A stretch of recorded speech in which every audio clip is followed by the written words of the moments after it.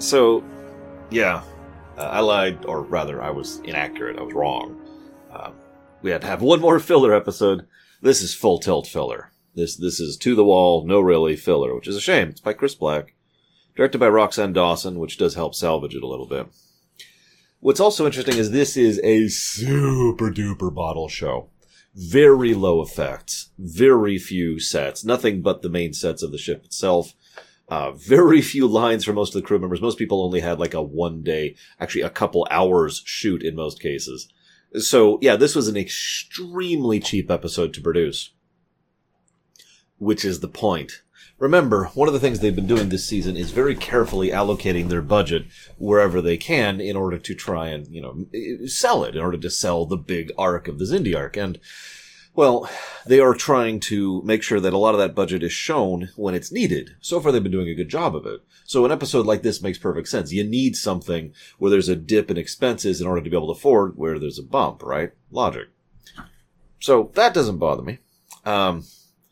What does bother me is I kind of can't talk about this episode without comparing it to 1 over in season 4 of Voyager, which is superior to this episode in every single possible way.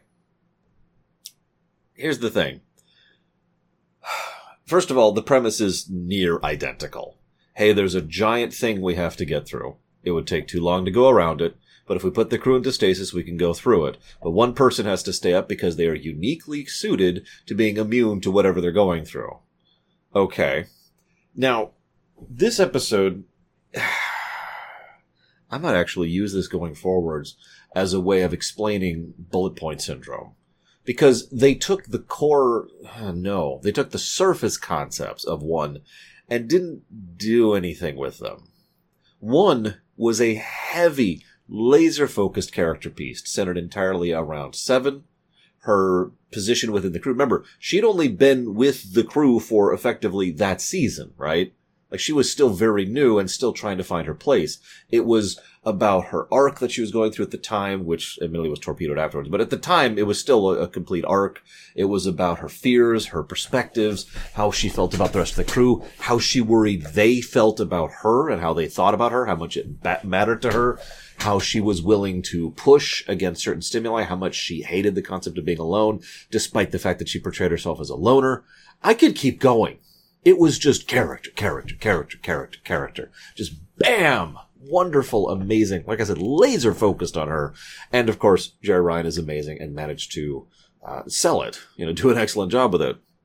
Now, no offense to Mr. Billingsley. He is actually a great actor. And he is the only reason this episode is not, in the terrible category. Because there's nothing here. This is a surface level base imitation, which doesn't manage any of the complexities or nuances. Let me put this a different way.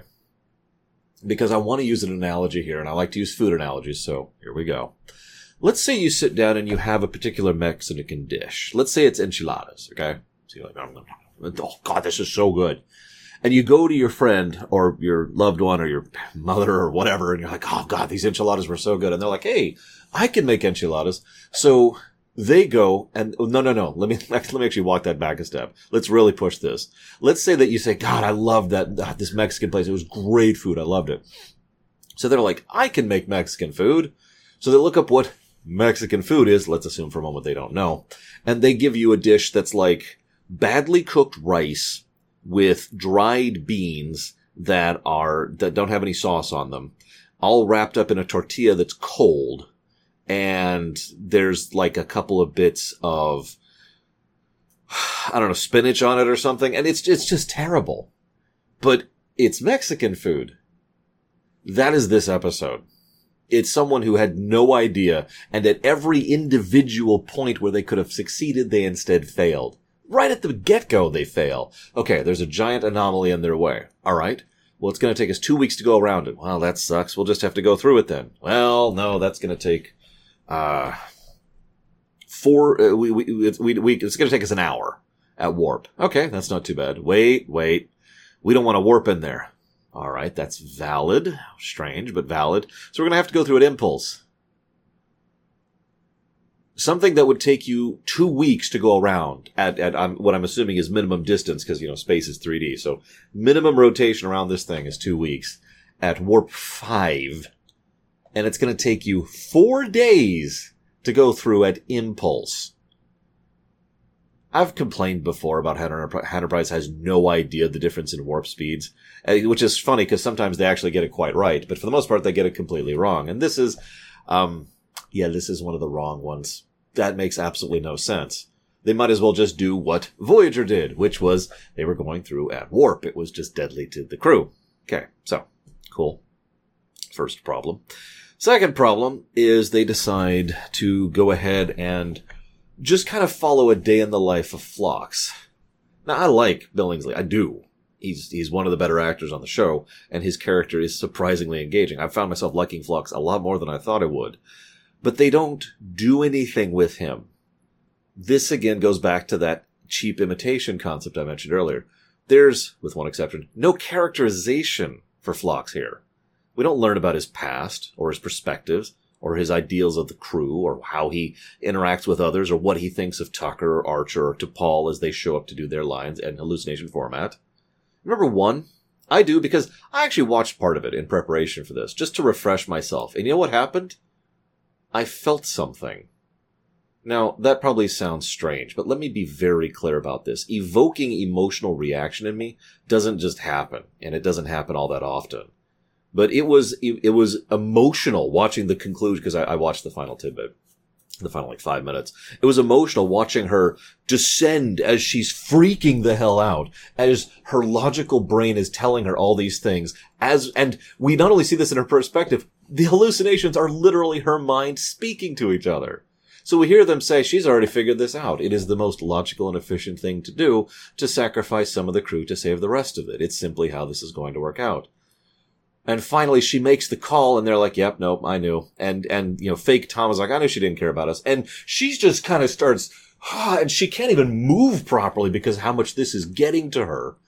And she rushes down to the thing and is like, well, they're gonna die.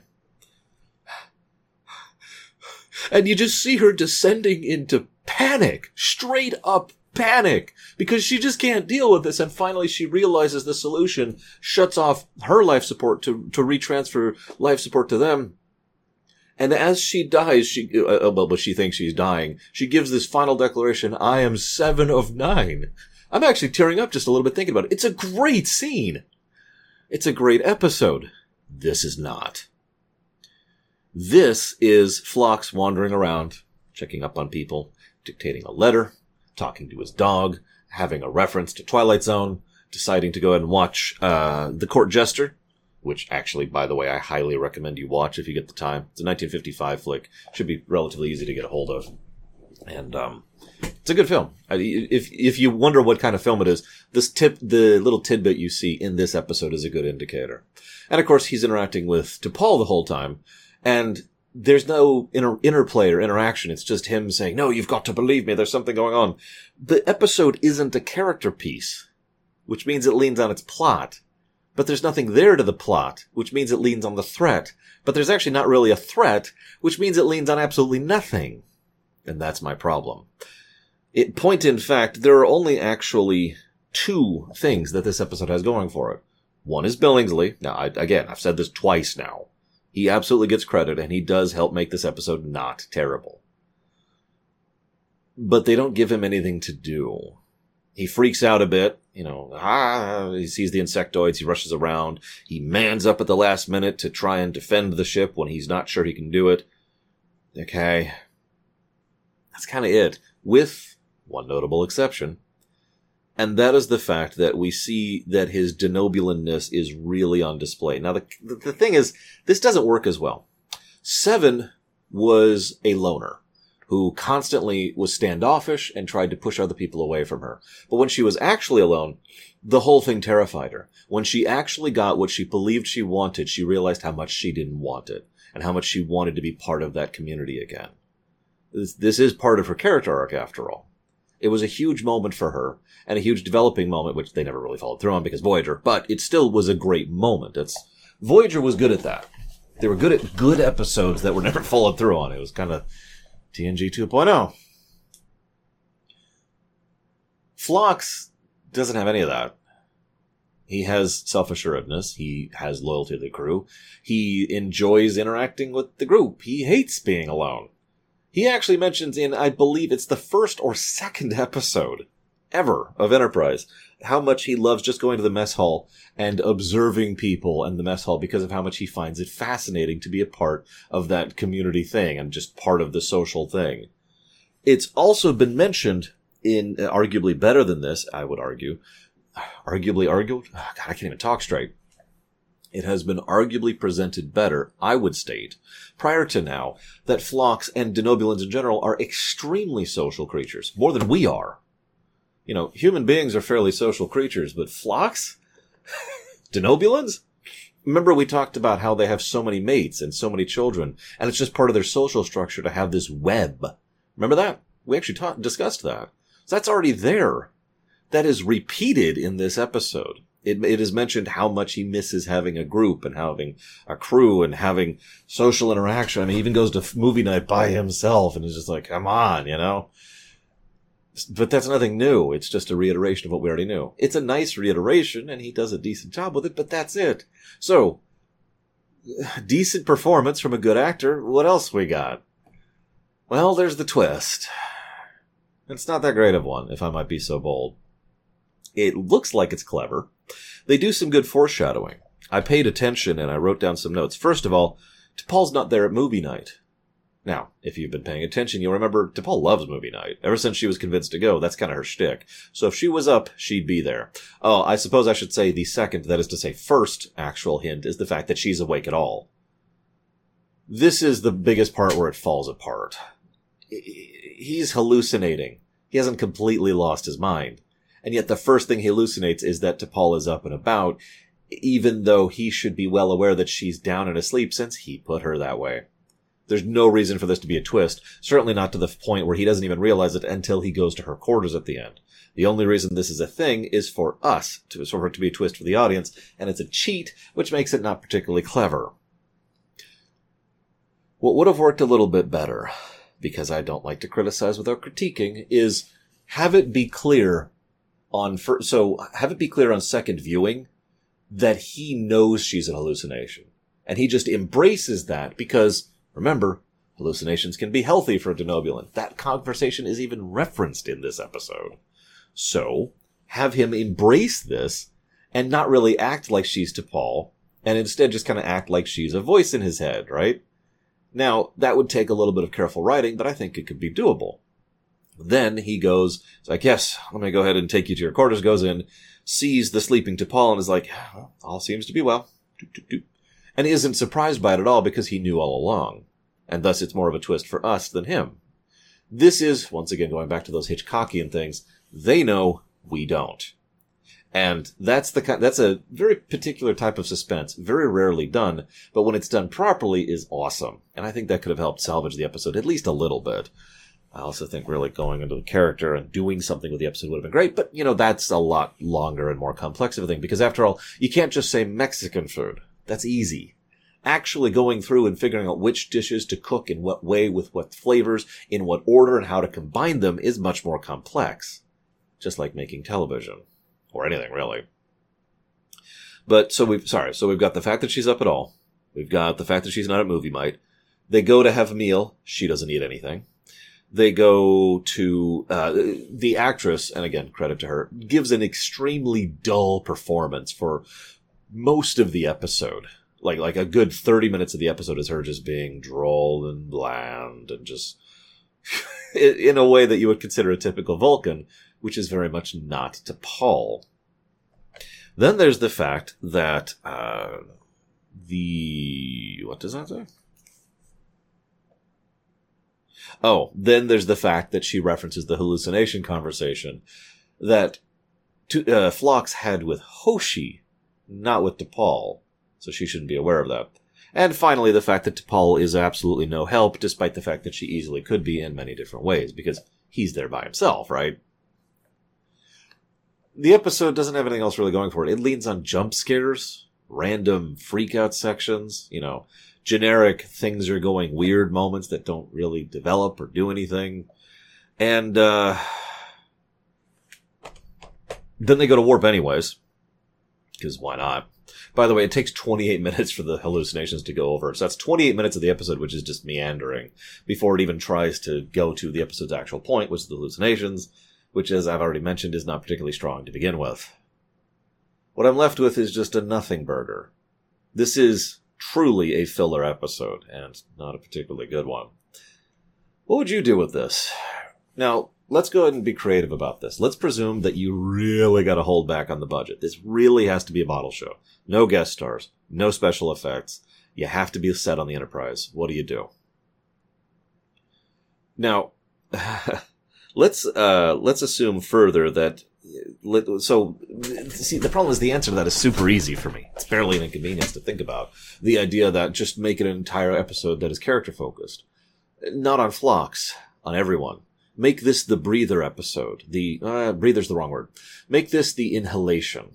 That sounds weird. It's the moment where you take the deep breath before the plunge, right?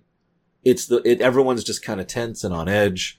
You know, we see Tucker, who's just kind of having trouble dealing with it. He's going over the engines over and over again, and T'Pol notices and is like, maybe you would like to, participate in movie night, and asks him to go to movie night together. Not in a romantic sense, literally just, hey, let's go degauze a little bit, okay?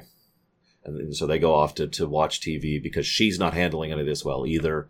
And you could just see in the tension of how she's sitting and how much she's gripping her hands that she's having trouble too, hence leading to this discussion. Have a thing with Travis where he's just staring at a picture of his mother and his brother. And, there's no regret there. He's just staring at that like, I wonder what they would think. Would they be proud? Ashamed? Would they think I should be doing more? And just have moments like that throughout the episode. The problem is that would be more expensive because now we have to have the whole cast there for the full 8-day shoot or whatever this ends up being.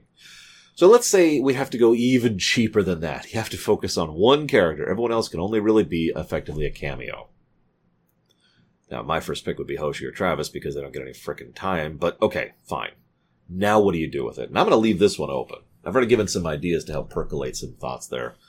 What do you do when you have to focus on one character, you're stuck on the Enterprise, and you can't do any guest stars, and you can't do anything else, and that's your concept. We can throw the premise out the window completely, because it really doesn't matter.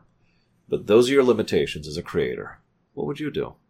Very curious, very interested in your responses, and I guess that's all I got. There's not much meat on these bones. Sorry. I will hopefully see you next time for a non-filler episode. I didn't even remember this one, to be completely honest with you. I really didn't. And I looked at the upcoming episode list here. I'll pull it up really quick here, over on the side. Because we've got Hatchery, which I don't remember. And then we've got Azadi Prime, which is a big one. Damage, which is a big one. Forgotten, which is a big one. E2, and then Council, Countdown, and 0 Hour. So I'm not sure about Hatchery, and I'm not sure about E2. So that's 2 more potential filler episodes in this finale. Sure, a whole lot of filler. So a lot of padding in this otherwise tightly focused season. Which brings me to another thing. I was thinking about this earlier. I would have just cut the number of episodes. Take the budget, keep the budget for the season, but take that budget and spend it on the rest of them. If you're really that hard up, and if you really can't get the scripts, remember the story about Braga who was just freaking out over this.